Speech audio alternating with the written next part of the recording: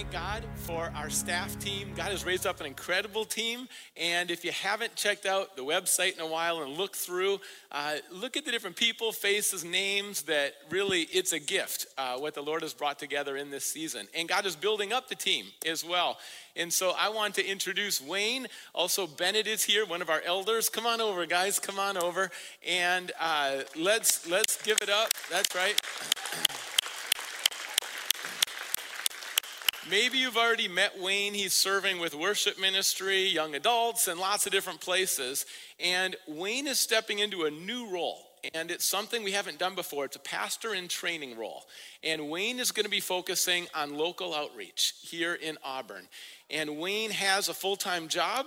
He has a lot of gifts and talents, and he has an incredible team in the marketplace. They include branding for teams like the Dodgers, also the Mariners this year. They're doing branding for the Mariners, and they made the playoffs, just saying. But anyways, but he, the Apostle Paul had two roles, two jobs, two settings. Is bivocational is the term, where someone works in the marketplace. The Apostle Paul is a tent maker and then also serves on the church staff. And there's a calling on Wayne's life, and he is responding to God's calling, and he's diving into ministry here. We're excited to bring him on, pastor in training for local outreach, and we thank God. Thank God for you, Wayne. You're a gift. We love you. Appreciate you.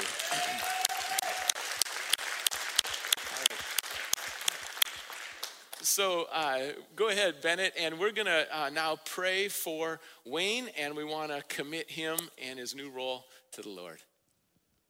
Shall we pray?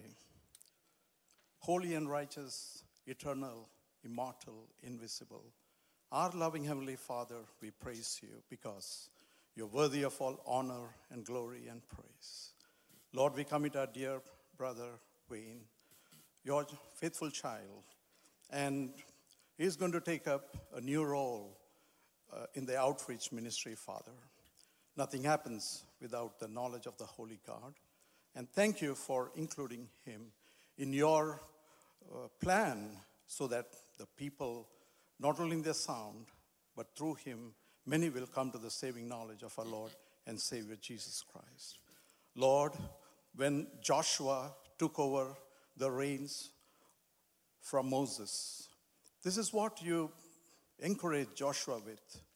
Joshua, as I was with Moses, I will be with you. Do not fear. Do not be dismayed. Only be bold and courageous. Stand strong. Observe everything that is in the book of the law and meditate on it day and night so that it will go well with you.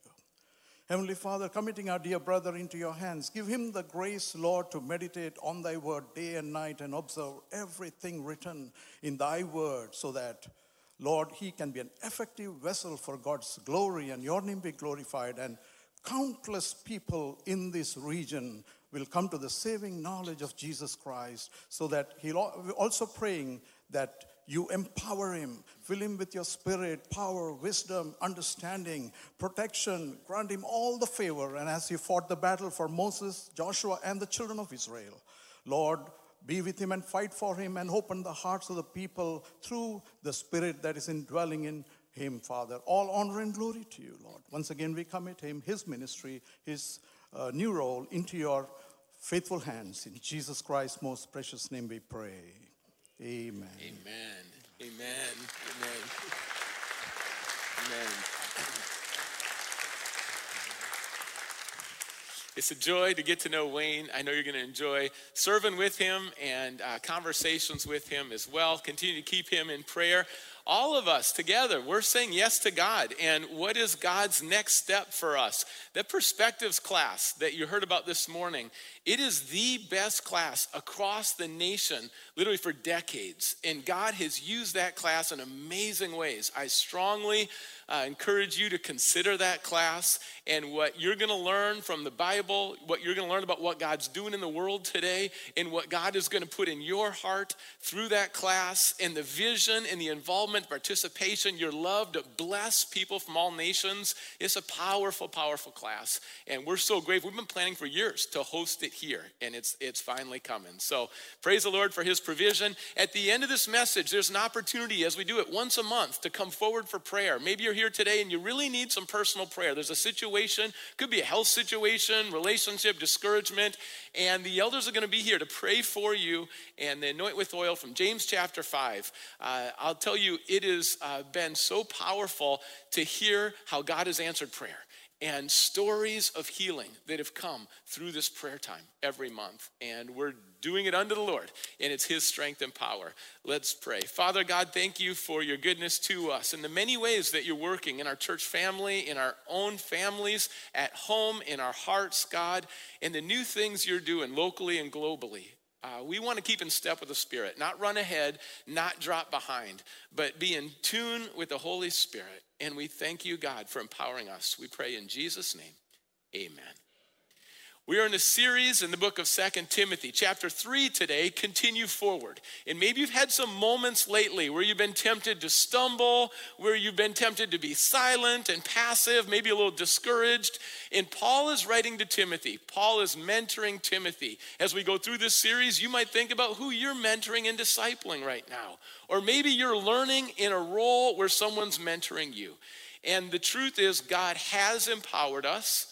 God is empowering us, and God wants to empower you even more than he has in the past. Timothy's experiencing that as he steps into this new role. It's in Ephesus. He's the pastor there. He didn't see it coming, but many of the blessings in life you don't see coming, but you know it has your name on it. And empowerment is a major theme in this book, and here's a chart, kind of a quick summary of where we're at in this book so far and some things we've emphasized. You can either be limited or empowered. Limited is a mindset that it's just about Sundays. Empowered is every day. Limited means I go to church and you're at church. Empowered means we are the church. Limited is just one building. Empowered is all places where we live, work, learn, or play. We're going to abide. Limited is kind of lukewarm in the home spiritually. Empowered is our homes are vibrant. There's incredible things happening. Limited, pretty silent about Jesus. Empowered, you're speaking. Limited is passive. Empowered, you're a priest. You already are a priest. That's not something you can decline when you follow Jesus. God declares it. It's your identity. It's who you are. Priests are representative of God, and they talk to other people about God, and they talk to God about other people. And what an honor that you are a priest. That's empowerment from God. Limited is just trying harder. Empowered, spirit-filled. Limited is fearing people. Empowered, I'm going to honor God. Limited, giving up. Empowered, rising up. Limited is lots of hidden sins in my life. Empowered, I'm walking in the light. That's a clear contrast where God is leading us in the Bible, in this book as well. And Jesus saves us. We are headed towards an eternity without God, and because of his death, his sacrifice, his resurrection, we have eternal life. We're in God's family forever. We also have life now, and God wants to help us to come fully alive in this short time that we're here on earth. And Paul's writing this to Timothy. He sees potential in Timothy. No one sees as much potential in you as God. And God will speak into that calling and gifting and potential. And he'll do it through other people. Paul's writing to Timothy, and he's thinking at this point in his heart. And maybe if you're in the role of a parent or grandparent, you have this wrestling. How do I prepare this child, this grandchild? How do I prepare Timothy for what's coming? What do I say? What about the disappointment that's going to be coming? What about some of the realities, the challenges that he's going to face as he's leading the church in Ephesus? How do I prepare him? What do I say? What do I not say? I can't overprotect him. He's going to be in some things, but how do I prepare him? You know, you see a lot in ministry. It's been said police officers and pastors really see a lot. And how in this role is Timothy going to be ready? And what could Paul say to him to prepare him. Well, in chapter 3, verse 1, Paul starts, but mark this, there will be terrible times in the last days. That tone right there is kind of direct, clear. We're going to talk about reality here, Timothy. The last days is also referred to theologically as the Messianic era, and that's the time in between Christ's first coming and his second coming. So we are in the last days. We're in between the first and second coming of Christ. There's also an intensification, an acceleration that happens the closer you get to the return of Christ. And we're going to see a list here. There's about 20 characteristics, ungodly. It's spelled out very clearly, and this list is helpful, and it's something that you see around the world in all societies. And the reason Paul is presenting this to Timothy is so Timothy will not quit. Have you ever been tempted to just quit on what God's called you to do? The role, the job, the ministry. So Timothy wouldn't despair. He wouldn't be hopeless. He wouldn't retreat. He wouldn't be silent. He wouldn't complain like so many people are going to do. But instead, he would overcome these challenges in Jesus' name by abiding with Jesus. Here's 3 situations and realities that Paul's going to lay out that were true then and they're true today. The first situation is when the culture becomes more ungodly, proud, and manipulative. And starting in verse 2, people will be lovers of themselves, lovers of money, boastful, proud, abusive, disobedient to their parents, ungrateful, unholy, without love, unforgiving, slanderous, without self-control, brutal, not lovers of the good, treacherous, rash, conceited, lovers of pleasure rather than lovers of God. Sometimes in our culture today, people are like, I never imagined, I never thought what's going on today could happen. It's like, well, actually, God's described it now for a couple thousand years, and the same reason God writes it then for us today is the same reason Paul's talking to Timothy, so you won't get too discouraged, you won't get too rattled, you won't get too shaken by what's happening in the world when you see it played out. People sometimes today try to describe, well, what's right and what's wrong. And we live in a culture that tries to flip it. And the culture tries to say right is wrong and wrong is right. And so there's confusion. Well, what does it look like to be ungodly and rebel against God? That's why this list is helpful. It's very specific. It's very clear. And in the middle of the rebellion, you can identify it. Even in your own heart, you're going to be tempted every day to run towards that list. And there's something inside of us every day. We're trying to decide, am I going to worship God or am I just going to do everything I want to do and feel like doing? If you conform to the patterns of this world, you are going to end up in this list. Don't just go with the flow today. You've got to make a decision to receive God's love and walk with God and honor God. Or else, you know what happens? Self-centered. People be full of themselves. Love themselves way more than they love anyone else. There's narcissism. There's pride. And people start to think, I don't need God. I don't need his wisdom. I don't need his presence. I am self-sufficient. I've got degrees, experience. I come from a good family. I can push God away. And then pretty soon it'll lead to without forgiveness, without love, without gratitude, without prayer, without worship. And then slanderous. That's the same root word as the devil. Slandering other people, tearing people down. In Romans chapter 1, starting in verse 28, there's another list that's kind of a parallel passage. Furthermore, just as they did not think it worthwhile to retain the knowledge of God, so God gave them over to a depraved mind.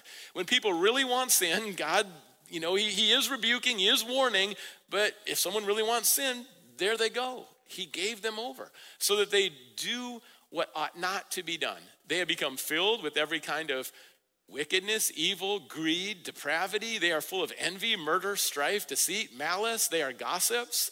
And it continues, slanderous, God-haters, insolent, arrogant, and boastful. They invent ways of doing evil, right? Like, here's a new way. Hey, no one's done this. Let's do this. They disobey their parents. They have no understanding, no fidelity, no love, no mercy. Although they know God's righteous decree that those who do such things deserve death, they will not only continue to do these very things, but also approve of those who practice them. There are shifts with sin. And the first one is to allow it, A culture that used to say that sin suddenly says, sin, let's allow it. Let's allow it. And then pretty soon that'll grow, and not just allowing it, but approving it, the passage says, so that sin's a good thing. And then there'll be an agenda that's aggressive, approving and promoting the sin. And eventually there'll be an attack on anyone who doesn't approve the sin. Did you see the shift there that the Bible talks about? Allow, approve, agenda, aggressive, attack those who don't agree. That's what happened throughout history. It's important to know church history. And so as you watch that play out in different cultures and you see those shifts happen, what's sacred becomes something that is seen as horrendous. God's word is sacred, but there are people who oppose it, attack it, and hate it. Because why? They choose sin over God and his word. And seeing that played out for a pastor like Timothy stepping into Ephesus and seeing that played out in his context, he might start to wonder, am I a failure? What should I do? He might start to give in to some of those cultural trends. It might change the way that he lives and talks about Jesus and his boldness and his clarity. He might start to blend in and step back and not want to, ruffle any feathers. And watching all that happen, he's got some decisions to make. And we've got decisions to make in our culture. And how do we respond? Because what is sacred is still sacred. Even though people say it's offensive, what is sacred is still sacred.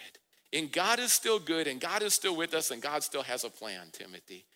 Well, the second situation, what about when religious people do not want the fire and the power of the Holy Spirit?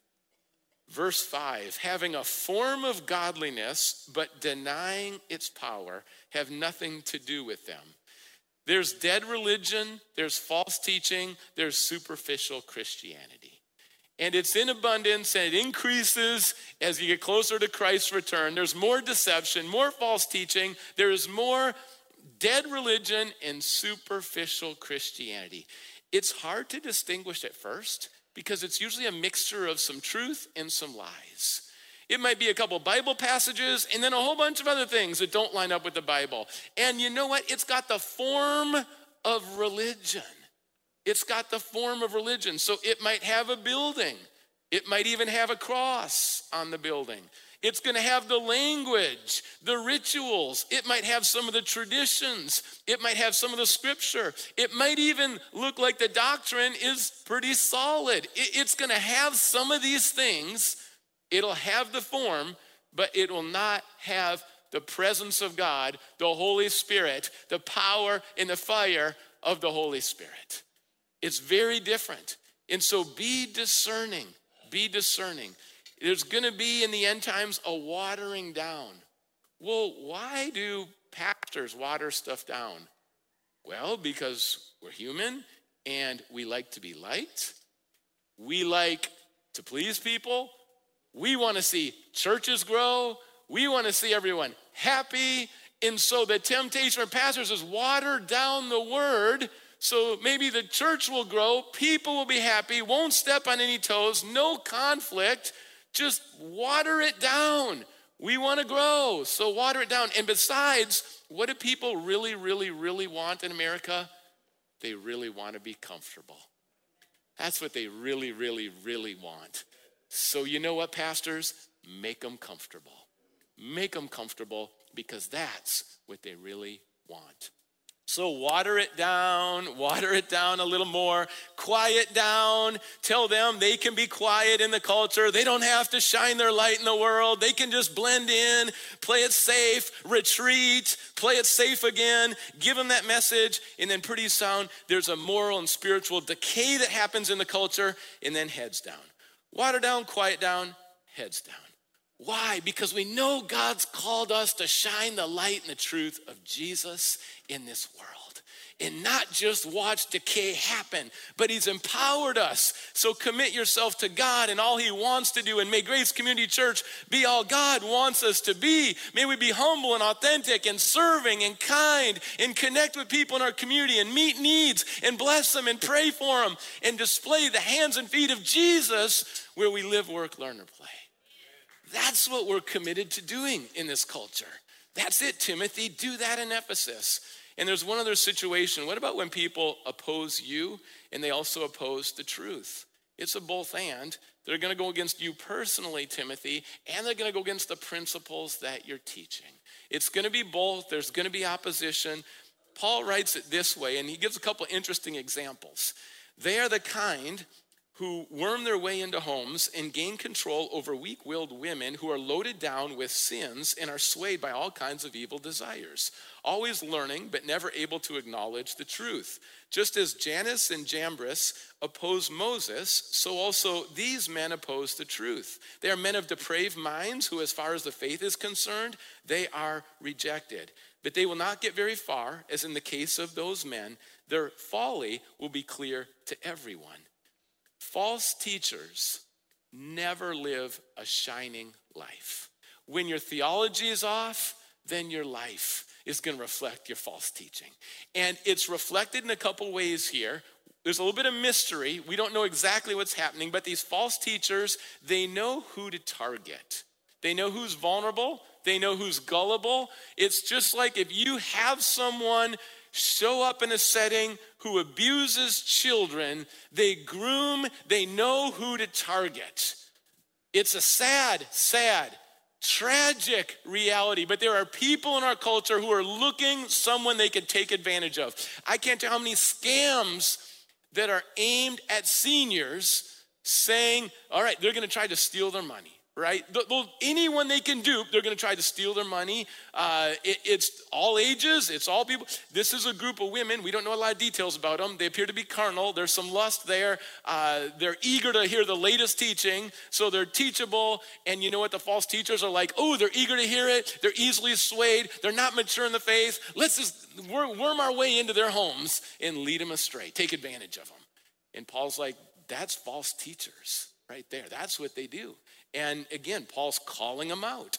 And then Jannes and Jambres, this is a Jewish tradition. They're not in the Old Testament by name. It's not another passage we can refer to. But in Jewish tradition, they're known as Egyptian magicians.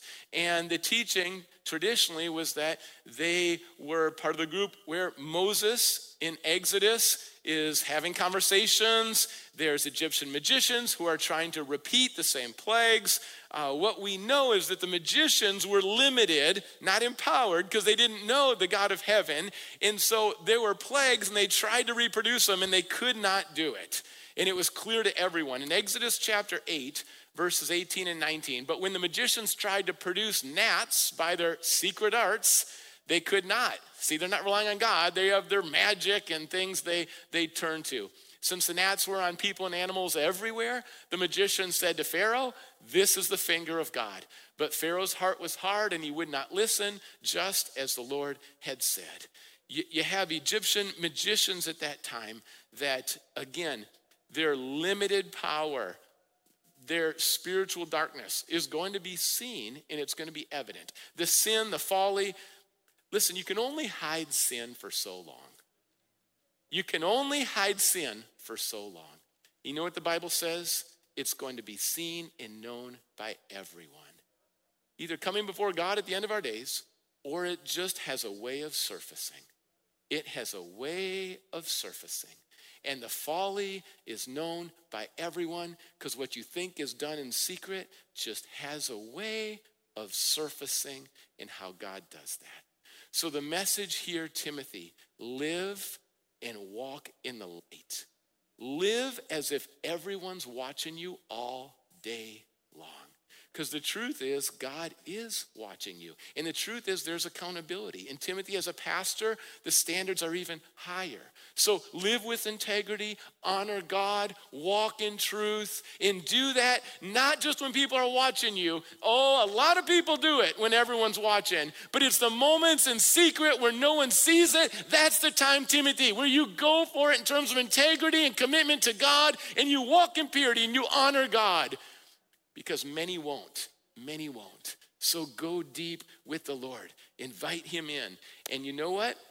Here's the irony, Timothy. You're going to walk in purity, and people are going to go after you harder than ever before. You're going to walk in purity. You say, no, I'm not sleeping with someone until marriage. And then everyone in high school is going to go, what in the world do you believe? You say, no, I'm actually not getting drunk with you guys tonight. I'm doing something different. Well, why not? You share Jesus, and people start to look at you. You know, things are going to happen in your walk where you're going to do the right thing. You're the right thing. You're going to do the right thing. And you know what? The opposition's going to increase. In that moment, don't get discouraged. Remember this, that's how they treated Jesus. Remember this, Moses was treated that way. The prophets were all treated that way. Elijah was treated that way. John the Baptist was treated that way. The apostles were treated that way. It is a high honor to suffer and sacrifice and serve the Lord.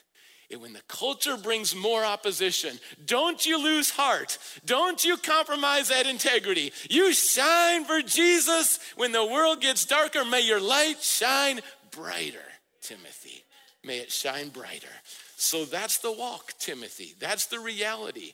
And inside, again, Timothy, just like us, is going to be wrestling and thinking, well, I could just quit or I could stay quiet. Those are usually the two options that people choose. You know what? I could just quit on my calling. I could just quit with the gifts God's given me, making disciples. I could just quit on that and do a bunch of other things. Or I could still go to church, but I'll just be a quiet Christian. I'll just be quiet. So I'm not going to quit. I'm just going to be quiet. Well, Timothy, that would ease opposition. That would make your life more comfortable, but you will not be faithful to God if you're quitting and being quiet, Timothy. So what are you going to do, Timothy? And Paul says, you, however, you are different than the world. You have an identity. But as for you, he's saying personally to him, this is what you know. And here comes the encouragement that Paul's going to flood into Timothy, where you can just see Timothy getting yes. And it's going to build up right here, starting in verse 10. Paul says to Timothy, imagine your mentor saying this, you, however, you know all about my teaching, my way of life, my purpose, faith, patience, love, endurance, persecutions, sufferings. What kind of things happened to me at Antioch, Iconium, and Lystra? The persecutions I endured, yet the Lord rescued me from all of them. In fact, everyone who wants to live a godly life in Christ Jesus will be persecuted. While evil men and impostors will go from bad to worse, deceiving and being deceived. And the first thing is that you know inspiring people. You have some people in your life that you've watched their lives closely, and you know, you see God in them. You see a kindness. You see a faithfulness. You see a love and respect, a patience. You have people in your life, and you could think right now that you see Jesus in them, and they inspire you. And for Timothy and Paul, that was one of those relationships. And it wasn't just because Paul led nice devotions and he had a great couple sounding prayers and, they had a couple meals together. No, this is what happened in Acts chapter 14. Paul went into Lystra. Timothy is from Lystra, his hometown. Some of the Jews at that point came from Antioch and Iconium. They won the crowd over. They stoned Paul. That was common practice, stoning, when you're going to kill someone. They dragged him outside the city thinking he was dead. He looked dead, felt dead. Maybe they didn't check the pulse long enough. They just assumed, man, he's pounded. There's blood everywhere. It's beyond concussion, like he's done. But after the disciples had gathered around him, he got up and went back into the city. The next day, he and Barnabas, they left for Derbe. They continued forward. And Paul in that courageous moment, in that defining moment, in Timothy's hometown, that would change generations. It would change the culture in Lystra. Why? Because they saw something legitimate in Paul. They saw conviction. They saw clarity. They saw compassion. They heard about Christ in such a way that Timothy's life was changed. The city was changed. Listen, when you stick your neck out on the line and you go the second mile and you pay the price for doing what is right, you leave a legacy for people. They don't forget that. They might not pat you on the back that moment, but your kids notice. My mom, my dad, they don't just talk Jesus, they live it when no one's watching. When the rubber hits the road, they're in. And don't think that that moment was lost on Timothy for a second. Your kids and grandkids are watching far more than you know. They're looking for something inspiring. They're looking for courage in this culture. They're looking for someone who will walk like that. They're looking for mentors. They're looking for something that's legitimate. There's been so much stuff that's nonsense and double talk and this way at church, this different way at home. Like, they're not having that. They want to see that it's real. And Timothy knows that Paul is real. It's got to be real and full of love and full of truth. And Paul was consistent. May God raise up consistency in the body of Christ. Private and public, words, attitudes, and actions. Looking like the Bible, talking like Jesus, that kind of consistency, because that's where lives are changed. And what does that mean for us? It means sometimes when we feel like running away, we actually run towards and redeem. It means when we feel like being silent, we actually speak up. It means when we feel hopeless, we actually bring hope and give hope to other people. When we feel like quitting, that's when we start thanking and praising God and worshiping God. When we are tempted to be selfish, that's when we serve, even if there's no applause. And when we're outnumbered and the opposition increases, that's when we stand our ground and we declare, I'm going to trust God today. Timothy, you know inspiring people, and you know what is right. Sin begets sin. Doubts beget doubts. Disbelief begets disbelief. Disobedience begets disobedience. Disrespect begets disrespect. Deception begets deception. Those who are involved in it, they find other people, they spread it, they try to persuade, and they will pull people away from God. They'll pull people away from what's right. They will pull you away, they'll involve you. Subtly, intentionally, unintentionally, they will pull you in. But Timothy, you know God's given you the Holy Spirit inside of you. God's given you his word. God's given you a conscience to know and right and wrong, to do the next right thing no matter what. One of my heroes in the Bible is Joshua. And he declares in a culture that's going the wrong direction, as for me and my house, we will serve the Lord. And I'll tell you, every generation needs to make that declaration. Just because your parents have made it or your grandparents, like, you've got to decide, as for me and my house, we will serve the Lord. Christ will be at the center of this marriage. Christ will be honored in this home. The children are going to learn about the love of Jesus. That's where he starts, in his home. That's where it starts, in your home. Don't be pointing the finger at church saying, well, it all starts at church. It's all about church. No, it starts in the heart and in the home. Do it there first, and then we gather at church. And Joshua knows, as for me and my house, but he knows it doesn't stay in the home. It's got to go into the community. In a generation that just wanted to stay in the wilderness and complain and point fingers and find more reasons to complain and grumble. You ever tempted to grumble? You got like a top 10 list of grumbling. People around you, they know you. Well, I usually grumble about that. I grumble about this. I complain about this. Like, you got your top 10 list, right? You know where it leads you? Circles in the wilderness. That's all it does. It just keeps you in the wilderness. Joshua says, we're not complaining. We're not grumbling. We're trusting God. We're going forward. God said it. We believe it. Let's live it. Well, he didn't get many amens. He got one amen from Caleb. He got one amen. Sometimes one amen is all you need. Sometimes you say amen all by yourself. You don't even get one amen. But he knew we got to consecrate ourselves. There was a calling for consecration, and that we're going to cross the Jordan. And even though we're 40 years too late, even though we're a generation that's missed it, we're going to go forward, cross the Jordan, And we're going to trust God where he's leading. We're going to trust the Lord. Spirit of Joshua, the next verse here, verse 14, chapter 3, verse 14 says this. But as for you, again, personal, caring, kind. But as for you, continue. There it is. Continue forward. Continue. Continue in what you have learned and have become convinced of, because you know those from whom you learned it. And how from infancy you have known the scripture, which are able to make you wise for salvation through faith in Christ. You know inspiring people. You know what is right. You know your calling. You become convinced. You have conviction. There's a calling on your life. There's a calling on your life today. And Peter had a calling. It's compelling. It's a compelling calling from God. He's empowering you. In Acts chapter 10, I was looking over these verses yesterday and thought, I got to read these. Peter says, we are witnesses of everything Jesus did. And they killed him by hanging him on a tree.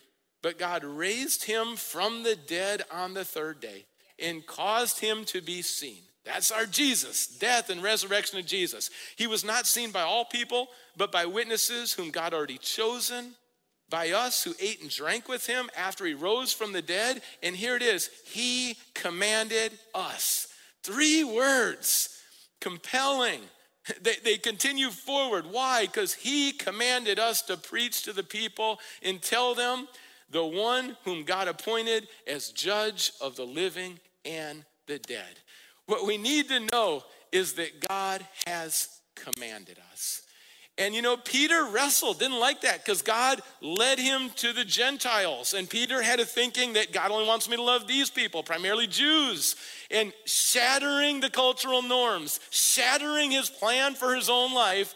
Why? Because God commanded, so it was time to continue forward and go love the Gentiles. And Cornelius is the first, and then the gospel spreads.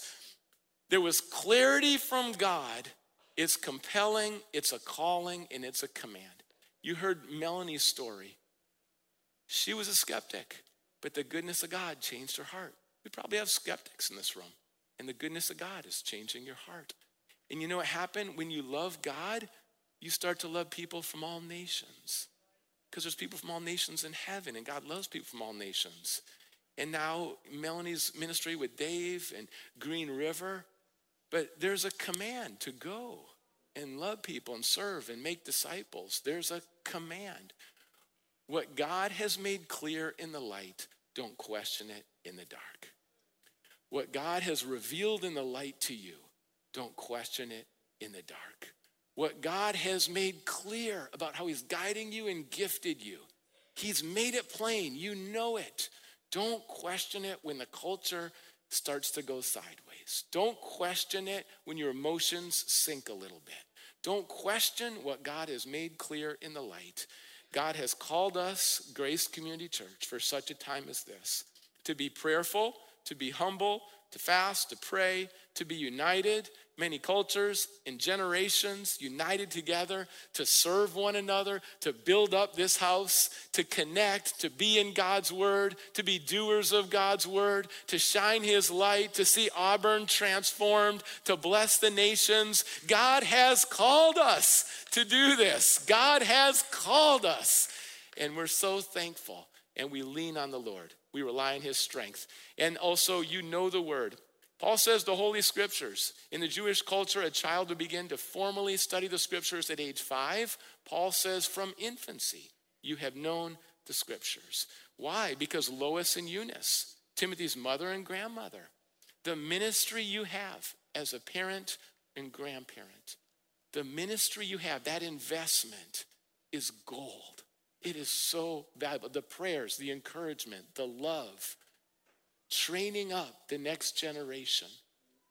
That might be your primary ministry. And if you don't have biological children, looking around, Grace Kids, we've got so many kids, middle school, high school, elementary right now. We're just looking, who else could love and teach the kids right now? Because God is bringing so many right now in this season.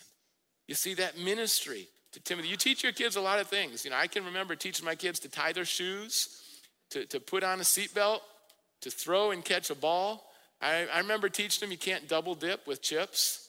You just can't dip that salsa, take a big bite, and then go back in. Like, it's not in the Bible. Sometimes I feel like it could be, but it's not in the Bible. But you just got to trust Dad on this one. There's no double dipping, right? You're teaching your kids things all the time. Teach them the word.